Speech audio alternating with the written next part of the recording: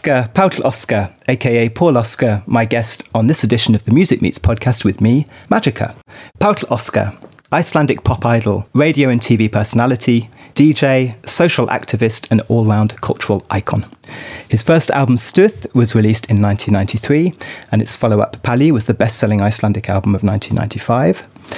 He went on to work with easy listening group Casino and released the album Deep Inside, as well as 2 acoustic albums with harpist Monica Abendroth. Good pronunciation? Abendroth. Abendroth. Featuring a duo with much-loved classical singer Didu, who also happens to be his sister. He's since released a greatest hits compilation, as well as an album performed with a live symphony orchestra. Páll regularly DJs and performs live in clubs and appears on radio and TV, including a role as judge on Icelandic Idol and The X Factor. He came to international attention in 1997 performing Min Hinsti Dans, Iceland's entry in the Eurovision Song Contest. The controversial performance featured 4 dominatrixes wearing fishnet stockings and leather boots. BBC commentator Terry Wogan declared that the performance was a breakthrough and that it broke the mould for how Eurovision songs are staged, and he was right. Páll is a committed social activist, campaigning tirelessly for tolerance and acceptance, and is an organiser of the phenomenally successful Reykjavik Pride, the pièce de résistance each year being his own float, this year featuring an enormous sparkly pink dragon. Now, that wasn't a dream, it really did happen, as did the time when he appeared on Cult's Channel 4 show Eurotrash, feeding 5 Spice Girls impersonators goat's testicles. That's the best intro I've had in my life. Thank you so much, I'm honoured. Welcome to the podcast. Thank you. I'm so happy to be here. Thank you, so am I. And I'm very curious to hear what's going to happen. Let's get stuck straight in. So what is your first choice? Well, one of my biggest inspirations in electro music is a fellow of mine called Patrick Coley. For those of you who don't know him, you probably might know the hits that he produced for the drag queen performer Sylvester. You made me feel mighty real. This is him. Now, Patrick was a pioneer when it came to electro music, and on the side, while working on dance tracks for the gay scene in America, on the side, to make a little money, he recorded some instrumental tracks on his own. And it looks like these tapes were made as instrumental music for gay porn films. And here's a track that he called Mockingbird Dream.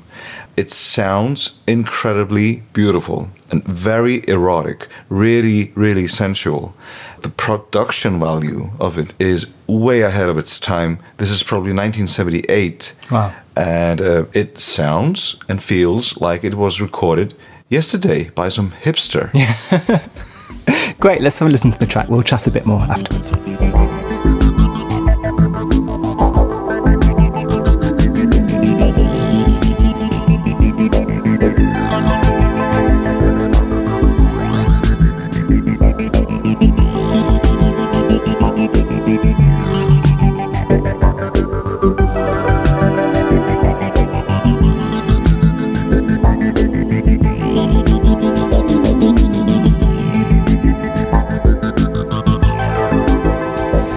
So that was Patrick Cowley with Mockingbird Dream.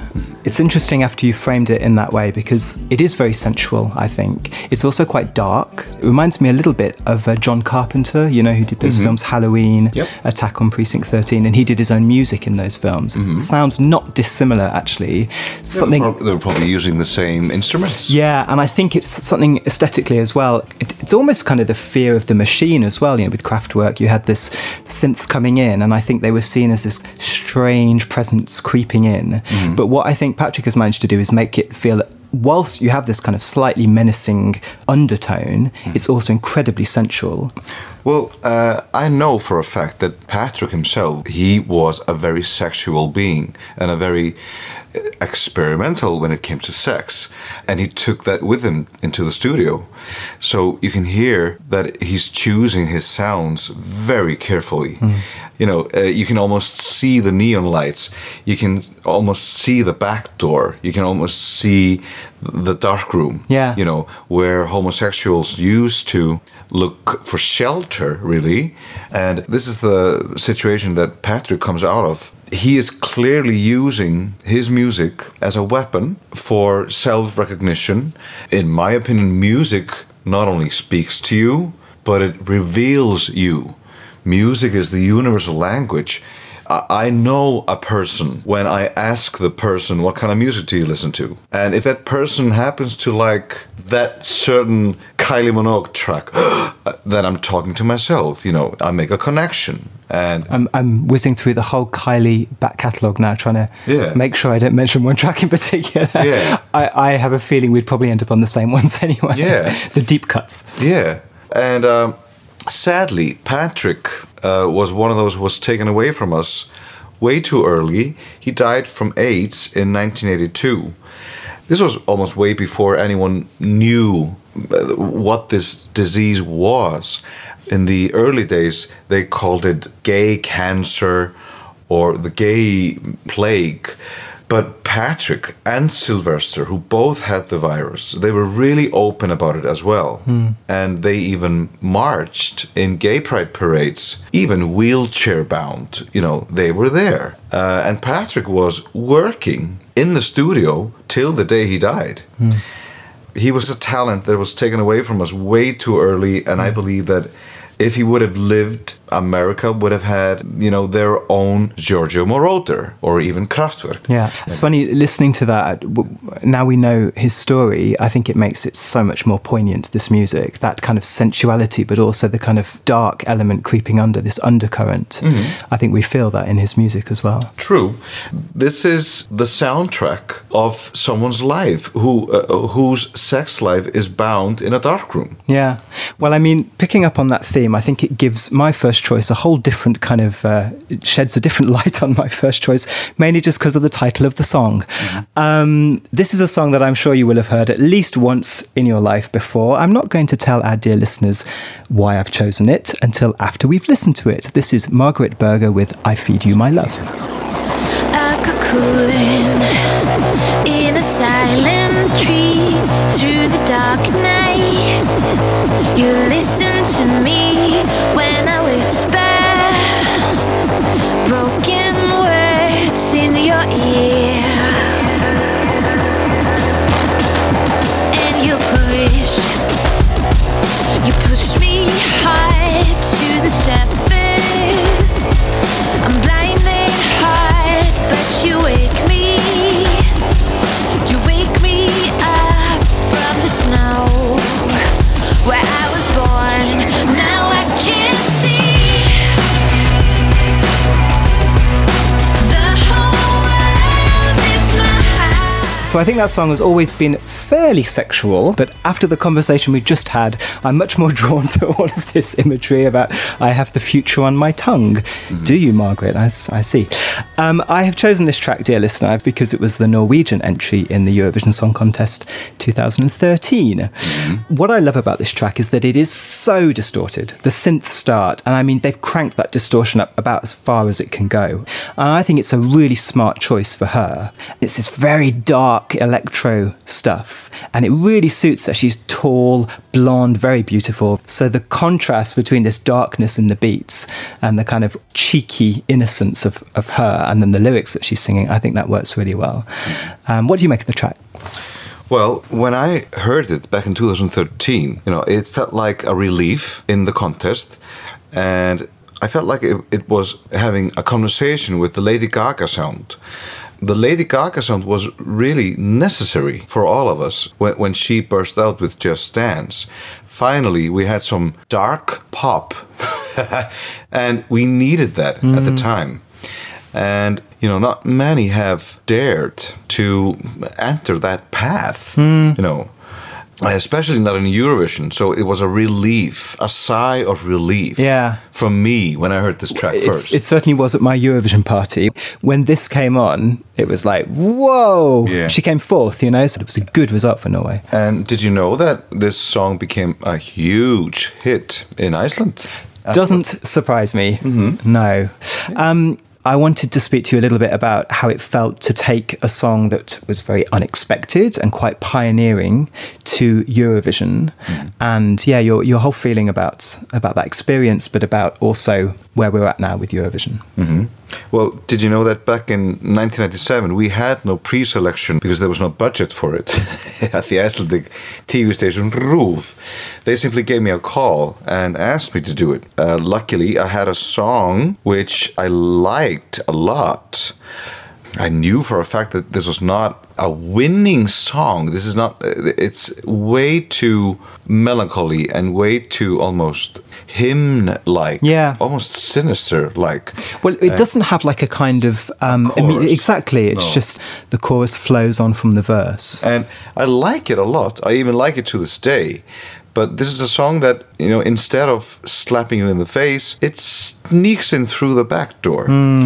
And the funny thing is, back in 2010, I was asked to do this show of my songs with the Icelandic Symphony Orchestra. There, we rearranged the whole song from scratch, and that arrangement is, in my opinion, the arrangement for the song. It turned out that it's a really clever, beautiful James Bond theme.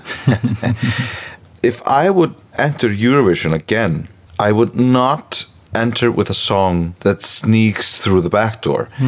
I would need to go out there with a winner, not a filler. And I would need to go out with something that knocks you dead in 3 minutes. Well, it's interesting you say that, because until recently I would probably agree. The only thing is I've noticed that some, I wouldn't say similar songs, but this, you know, sneaking in through the back door kind of song has been doing quite well, not winning, but doing quite well. So this year we had Belgium with The Rhythm Inside, a song that sounded a bit like Lord, quite bare production. He came fourth. Sixth, we had Latvia with Love Injected, which was this kind of FKA Twigs, very experimental again for Eurovision. And she came sixth, which is Latvia's best result in a long time. So I agree to win. I don't think a song like that could win. But if you want a good, solid top 10 result, it seems that there is a place for that. Yeah. It seems to be.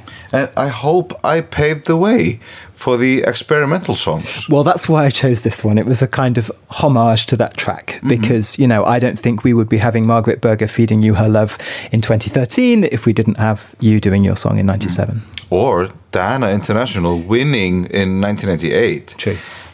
Did you know that one of the main reasons why I said yes in 97 is because I knew their intention was to do an experiment with televoting. 6 countries would vote via phone, but the rest of them were going to use the good old invisible juries. The Unaccountable juries. Yeah, the judges that no one saw. And I was kind of intrigued by that. And this is what happened. The invisible judges almost ignored me, while the televoting came out quite good. Yeah. The European Broadcast Union, they told me afterwards that they had a meeting where they calculated the points. And they told me, well, if we would only have counted the televoting points, you would have ended up 6th. You know, like all the experimental songs. Interesting. All the experimental songs do today. That's very interesting. Let's go to your second choice by Donna Summer, and it's a deep cut. I didn't know this track, so I'm really pleased You didn't? I didn't. I'm afraid to say, but I'm absolutely thrilled that you've chosen it because now I get to discover it. And this is Now I Need You, right? Yep. Having learned to live with you, it's hard to live without you. You always said if I were down, to cheer me you would be around. Now I need you, I need you, I need you, I need you, I need you, I need you right now. Now I need you, I need you, I need you, I need you, I need you, I need you right now. Now I need you, I need you, I need you, I need you, I need you, I need you right now. So that was Donna Summer with Giorgio Moroder and Now I Need You. Hauntingly beautiful. It's stunning. The first thing that came to mind when I heard it was actually ABBA's Lay All Your Love on Me, but that came later. Much later. You've got these choral voices going very high and coming back down again. It sounds almost kind of religious. You've got Giorgio Moroder's synths bubbling away. It's very ambitious, very original. And what I love is when a producer and an artist get this complicity in the studio and they can go far. And you can tell that Giorgio and Donna were having a blast. Oh, yeah. Being super creative, breaking all the rules. I love this idea of concept albums as well. I'm a big fan of them myself. You probably know this story, but I Feel Love sounded very futuristic because it was on an album called I Remember Yesterday, where each of the songs was meant to represent a decade. So she had one that was kind of like a Charleston, so that was like the 30s, 20s or 30s. You had Love's Unkind, which sounded like the 50s. And I Feel Love was meant to represent the future. So what is amazing is that they so succeeded with their concept that they actually made a piece that in the late 70s did sound like the future and still sounds like the future. It's mind-blowing. Exactly. And did you know that Donna was either the lyric writer or writing the melodies on almost all these songs, all these tracks? Well, you see, what's a shame there is that we don't know that, and that's not celebrated. And this is a conversation I've had with someone previously on a podcast who founded the Feminist Times, and we spoke about how in the history of rock and pop, the contributions that women have made are very often overlooked. I thought that Donna Summer was singing Giorgio Moroder's songs. I wasn't aware that she was writing them as well. Well, the two of them had a blast in the studio, like you said. And I can confess to you that this was my aim in life. This was my goal. I just wanted to be Donna Summer. Now, Donna being a black woman born in Houston, and I'm a white gay male born in West End of Reykjavik, I don't know how much I have in common with her, but I know that this intensity in the music and the connection that you can make with other people through music, that's what I wanted to gain. Giorgio Moroder was always experimenting with synthesizers like Patrick Coley, and Giorgio single-handedly created this sound space that most of the dance music we hear today is based on. And they took it a step further on the Once Upon a Time album. That whole concept album is almost like a musical. It tells the story of a young girl trying to make a living in a big city, and she almost has a nervous breakdown. It's like this big city is eating her up. Donna and Giorgio, decided to create a whole side, a vinyl side, dedicated to this sound, and it has 3 songs on it. And the first song on that side B is the track that I chose. And I believe this is probably, it ranks among their best work. It's experimental, sneaks through the back door, obscure. It is so obscure that you don't even know if you should dance to it or meditate to it or just sink into it, But the atmosphere and the feel of it makes it one of my favorite tracks with that disco diva, Donna Summer. That brings us quite nicely onto my second choice. Okay.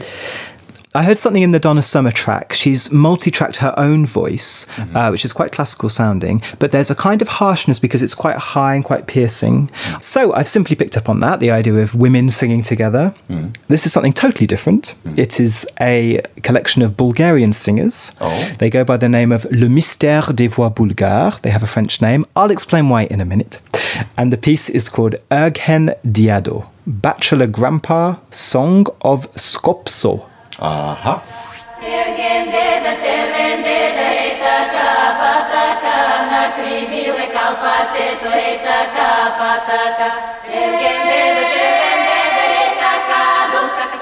Pataka,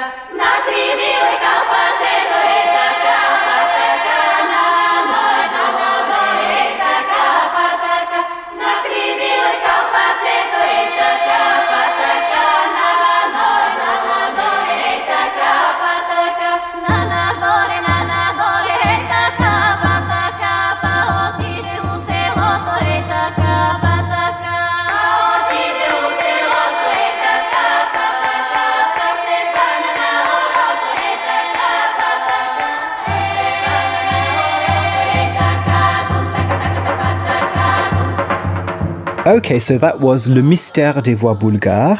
The reason they have a name in French is that they were discovered by a Swiss guy, a kind of ethnomusicologist.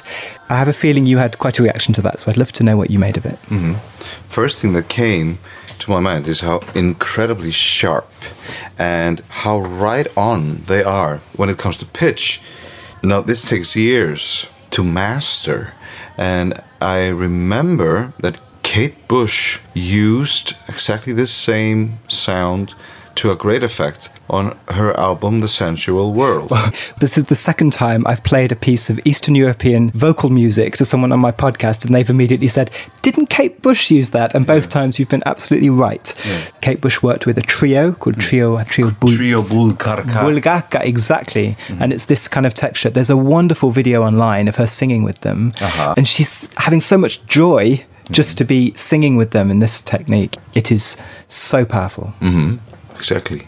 And that's the first thing that came to mind. But I also realized why you picked this right after the Donna Summer operatic vocal delivery. Donna was quite capable of doing that. Yes, you know? That's what I want to go back to Donna for a second. That's exactly what I was thinking when I was listening. She really was virtually a classical singer on a lot of her stuff. She had this beautifully developed head voice that she would sing in, which is quite unusual for a kind of, you know, someone who came from that background, I think. It is. And the amazing thing about Donna's voice is that it doesn't matter how much action is going on around her. She always cuts through. It's amazing. She is a storyteller, an actress, if you like. Yeah. There is always some intensity, something exciting going on. Yeah. When I listen to Bulgarian vocal music like this, female vocal music, like you say, it's incredibly sharp, the texture. Almost unpleasant. Cutting glass. Yeah, sharp. it's almost too much to listen to, but because it's so loud and so strong and so powerful, I find it incredibly beautiful and very haunting. Yeah.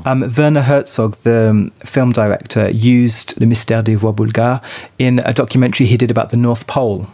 And they're swimming, cutting through the ice, and there are cameras going through these frozen waters, and it's... Wow. It's absolutely beautiful. Wow. But, you know, where I heard this vocal delivery first, I was actually a member of a choir in my college. And the first trip I took with a choir was in 1988. And we went to Hungary, a small village called Page. And it was a choir convention, really. This is the place where I was able to listen to Eastern European vocal delivery for the first time. One Russian choir actually managed to imitate machines, and they were beatboxing and, you know... That sounds like my kind of piece. Yeah, beatboxing and whistling, and it was like a factory, you know, made out of human voices. That's amazing. It was beautiful, and it was a great trip. And we hit it big, you know. They loved the Icelandic folk songs. Yeah. Well, more of that perhaps in a moment. I'm going to teasing you. With the internet, I think mankind has never ever listened so much to music in history. Yeah. And not just popular music. It's all kinds of music, you know, that you can, everything you can sink your teeth into. Yeah. And even though the myth about the big bad record company trying to control everything and even misuse or abuse the artists, you know, the myth is strong. I think if you're a music lover, I think the internet is more of a blessing than a curse. I agree, and it's too easy to be negative and to say, well, we don't sell anything anymore and we can't make our living from selling MP3s. Well, there are other ways of doing it. Yeah, and I think, you know, how it's been here in Iceland the whole time. There's been no market, really. It's a nation of 300,000 people, for God's sakes. And the record buying public has always been so small, and records have only been sold during Christmas time, really. The Icelandic reality is now hitting the rest of the world. Absolutely. I mean, I make money from touring. No. I tour, and I know that when I've done a gig, I'll get paid. Well, I've released all my albums myself since 1995 It's a nice feeling, and they're not going anywhere. Most of them are in Icelandic anyway, so I'm not actually in it to export them. I'm very fortunate to be working in music for how long now? 25 years? I haven't worked a day job since 1991, and I probably will continue doing that, probably for the rest of my life. Well, that brings us very nicely onto your new track, which we're going to listen to right now. What's it called? This is my latest single. In Icelandic, it's called Líttu upp í ljós, which is a very nice way to say, look into the light, look on the bright sides. The chorus goes, when you look into the light, you can be sure that you have the shadows in your back. Nice. Yeah. I like that. And I recommend that you look into the light, but you have the choice. The choice is yours. Okay, great. Let's have a listen. Komin út úr mesta myrkrinu, vann mig út úr eigin sjálfheldu, en ef að út af ber, og ef ég byrja að barma mér, þá minni ég mig á það sem hún mamma sagði mér. Líttu upp í ljós, þá stendur þú með skuggan í baki. Líttu upp í ljós, sem tekur burtu myrkrið og hatrið. Líttu upp í ljós, jafnvel inn í gráu ský sólskinið falið. Líttu upp í ljós, ég mæli með því að þú hefur valið. Líttu upp í ljós, þá stendur þú með skuggan í baki. Líttu upp í ljós, sem tekur burtu myrkrið og hatrið. Líttu upp í ljós, jafnvel inn í gráu ský sólskinið falið. Líttu upp í ljós, ég mæli með því að þú hefur valið. Komst í gegnum bönns af bömmerum. Í ljós, líttu upp í ljósið, tæmdi gamalt dót af lagernum. Ljós, líttu upp í ljósið, en ef ég læðist inn á gamla svarta staðinn minn, þá minni ég mig á það sem hún mamma sagði eitt sinn. Líttu upp í ljós, þá stendur þú með skuggan í baki. Líttu upp í ljós, sem tekur burtu myrkrið og hatrið. Líttu upp í ljós, jafnvel inn í gráu ský sólskinið falið. Líttu upp í ljós, ég mæli með því að þú hefur valið.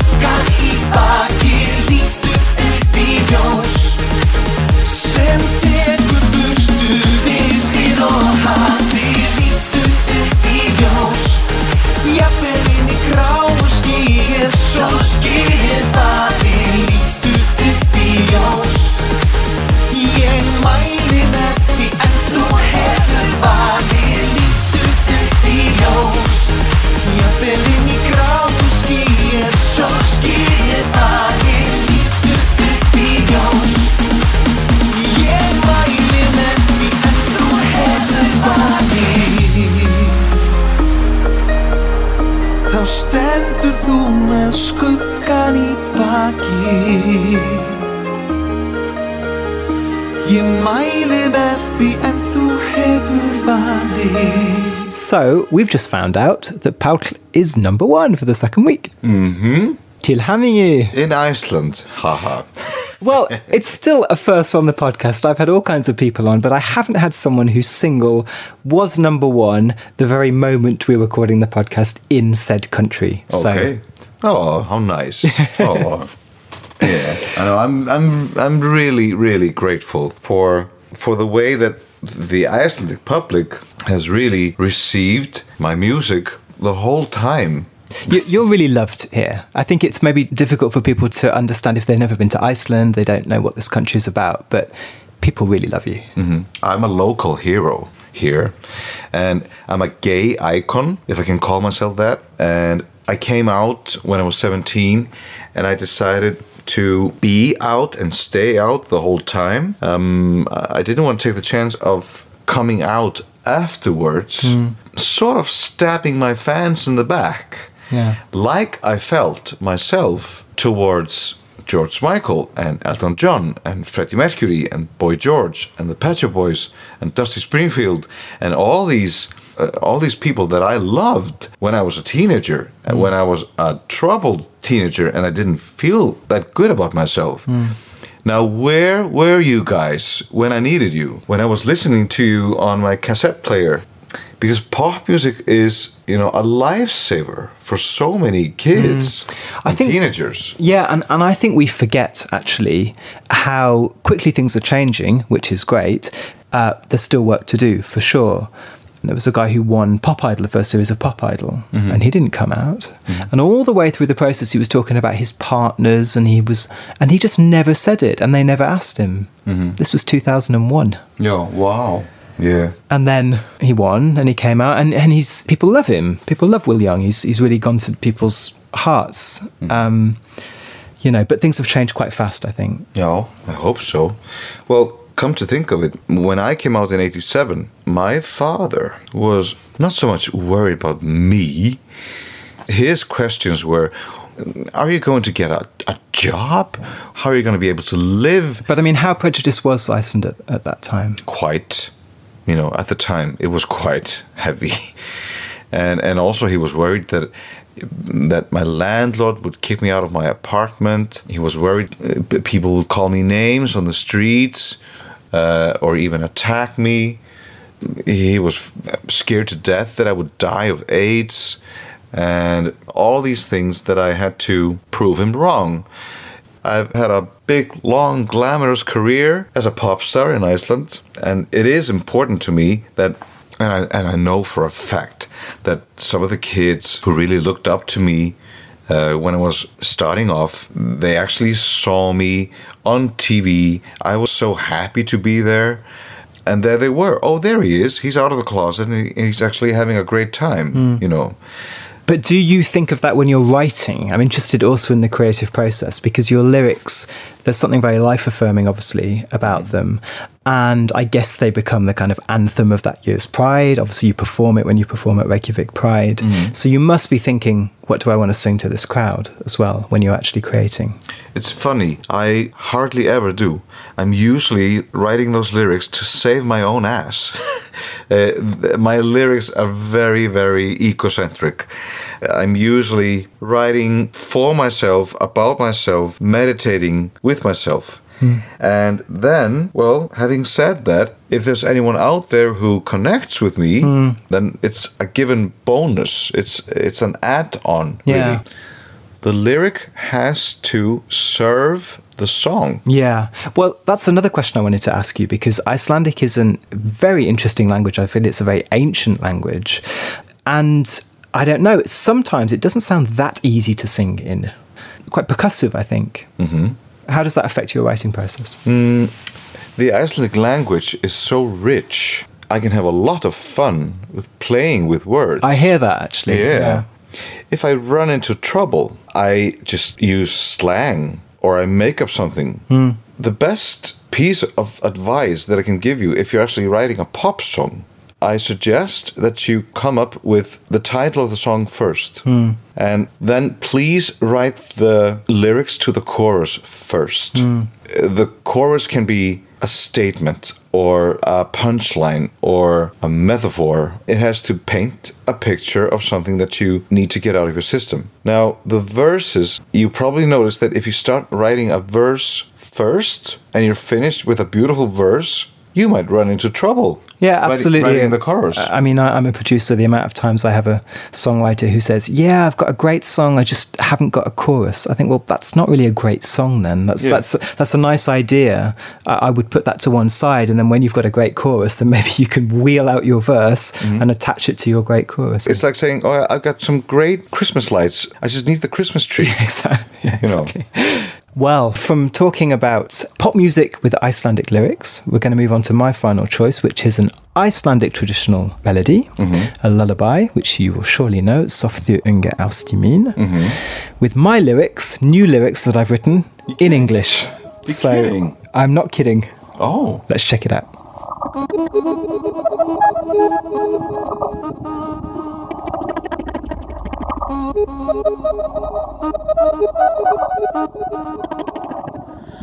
Soft and hungry outside in, waiting rain inside her, murmuring round once cold and thin, golden light unveils her skin, crystal and empty, watch the storm ignite her.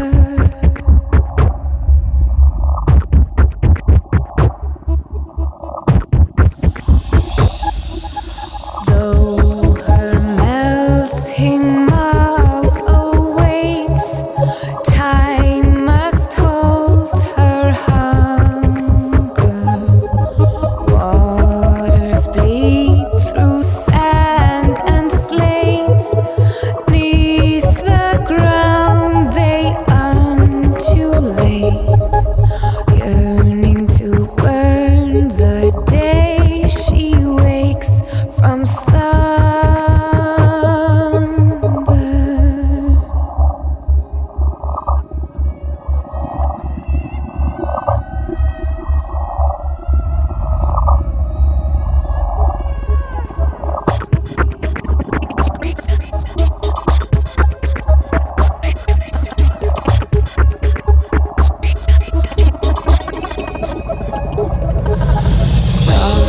No longer seething hot, pressed, suppressed, and drunken, made from tides the moon forgot, breath of steam and lips of rock, memory lays a kiss on spirit sunken.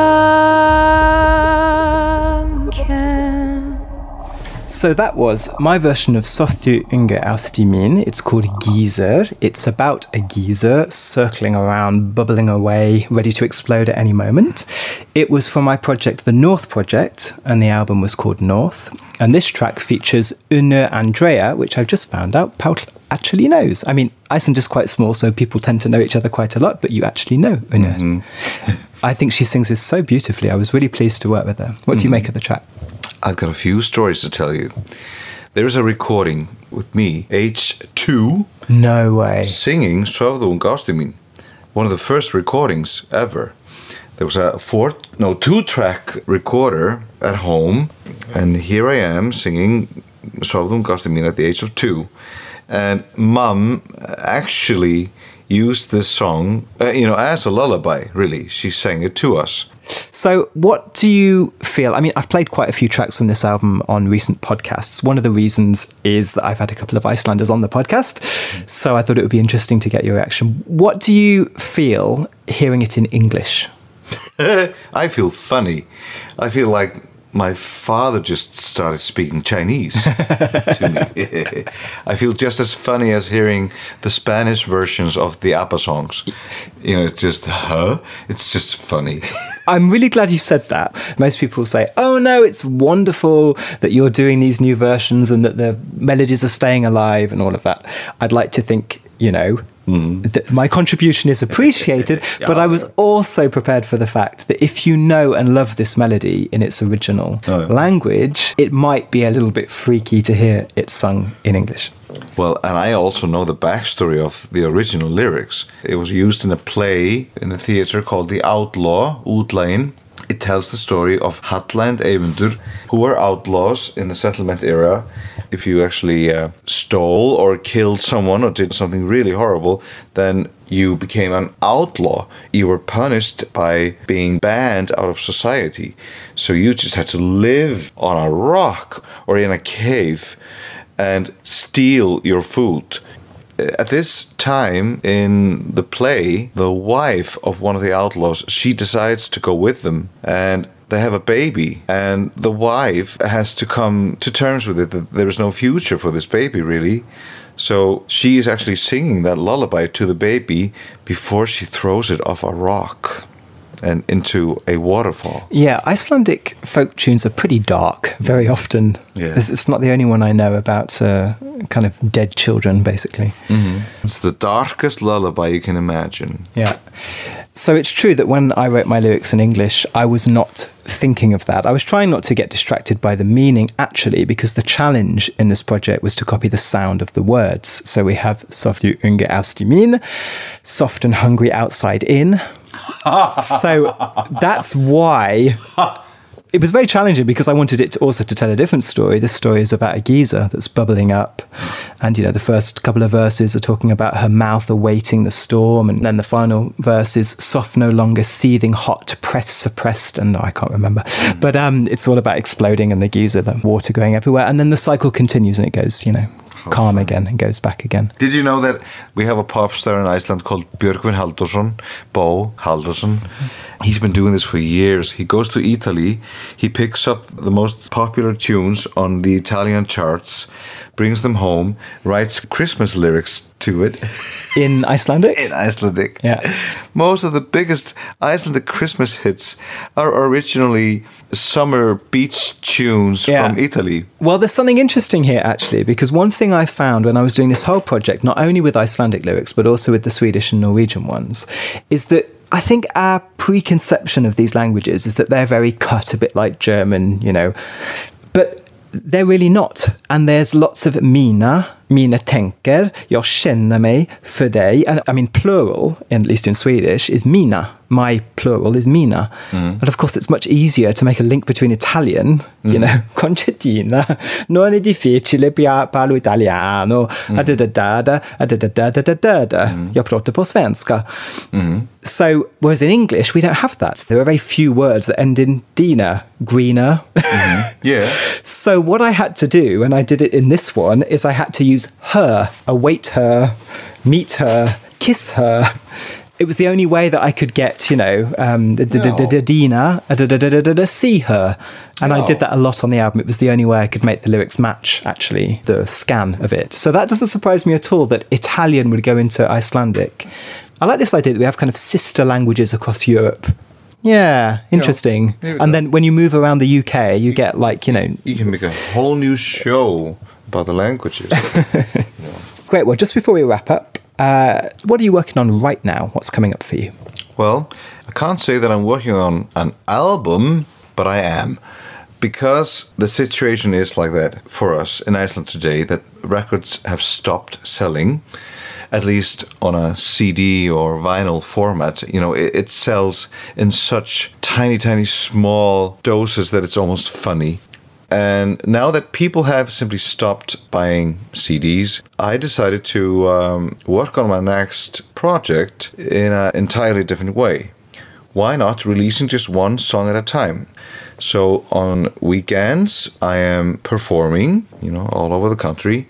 And on weekdays, I'm in the studio working on the next tune or making a music video. And so far, I've released 2 singles. The first one was in April, Ást sem endist, and the next one was now Lítu í ljós.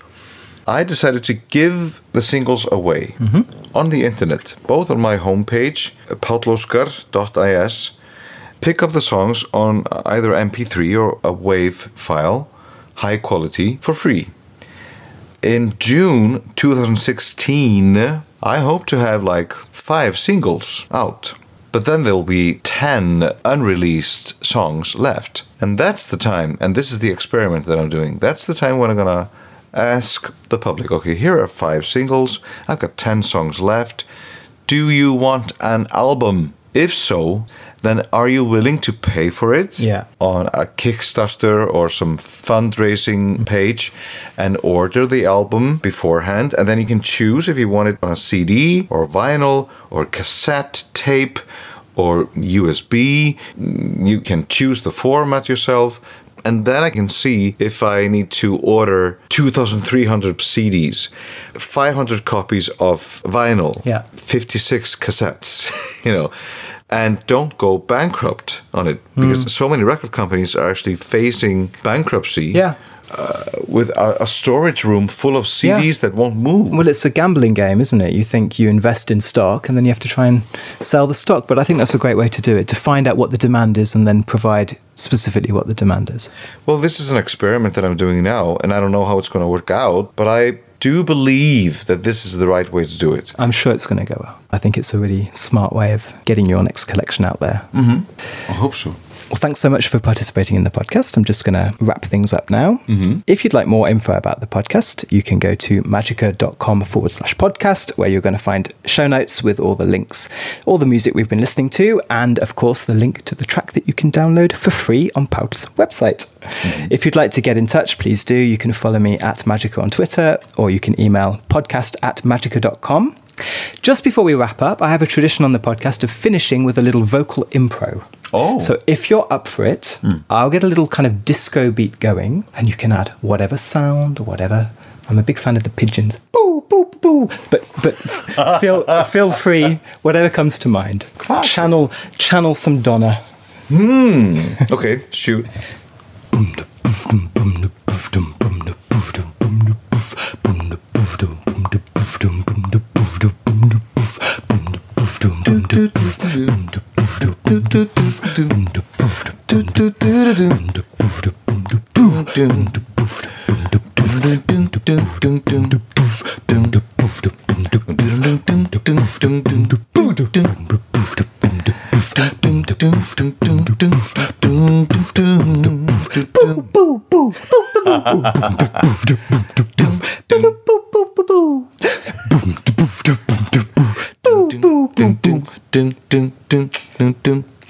Oh, you're beatboxing now. Okay.